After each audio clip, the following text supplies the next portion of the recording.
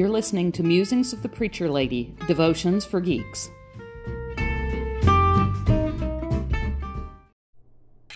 Good morning. This week's devotion is Where Will You Find God? The Old Testament lesson for this week is Moses and the burning bush, so I thought we would look at unexpected places that you might encounter God. But first, let's listen to Exodus 3, verses 1 through 6. Moses was keeping the flock of his father-in-law Jethro, the priest of Midian. He led his flock beyond the wilderness and came to Mount Horeb, the mountain of God. There the angel of the Lord appeared to him in a flame of fire out of a bush. He looked, and the bush was blazing, yet it was not consumed. Then Moses said, I must turn aside and look at this great sight and see why the bush that is not burned up. When the Lord saw that he had turned aside, God called to him out of the bush, Moses, Moses! And he said, Here I am. Then he said, Come no closer, remove the sandals from your feet, for the place on which you are standing is holy ground.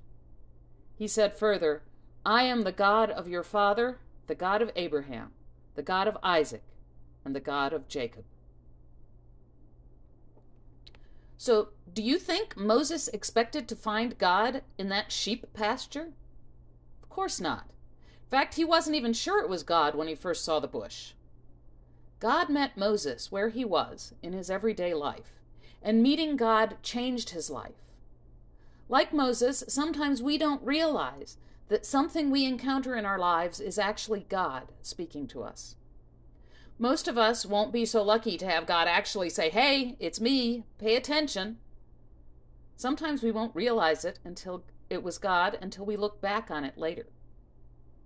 There will be times when it's easier to spot than others. A sunrise or sunset over the ocean, finding a hidden waterfall in the woods, or even finding the Fans for Christ table at DragonCon. But sometimes it might sneak up on you. Since we are leaving for DragonCon in the morning, I will give you an example where I met God at DragonCon.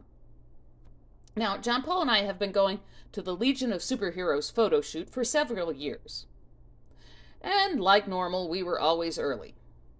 So we would talk to Adam, who organized the shoot, and I found out that he was a devout believer, and I shared with him my dream of founding Geeks of Faith. He shared in the excitement and did what he could to encourage me. He sent me encouraging messages and prayers on Facebook. And when I was frustrated, he virtually held my hand. I don't think I could have gotten the group started without Adam's support.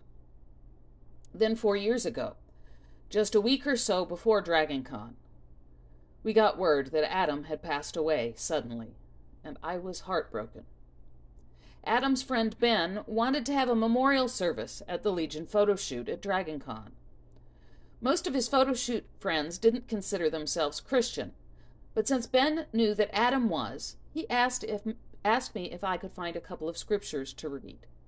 I was honored, and I read a couple scriptures of comfort, and we shared our memories of Adam. I shared about how much he had encouraged me. Being able to comfort friends and acquaintances in their grief was clearly God being present. But it went so much deeper. God had been in Adam's care and support for me, and for his other friends. After the service, several other friends from the photo shoot said that they would be interested in joining Geeks of Faith. And they are its backbone, even until today. But the most surprising part was how God turned acquaintances into dear friends. Friends we trust with our joys and our struggles. People that we can encourage like Adam encouraged us.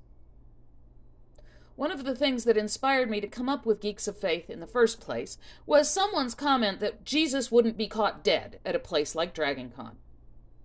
And I am so glad to prove that person wrong, because Jesus was there, offering compassion and love and support and grace to a bunch of comic book geeks, turning that photo shoot into holy ground. So be careful. You never know when you might encounter God in your life. Suddenly, you may find yourself standing on holy ground. Have a blessed week.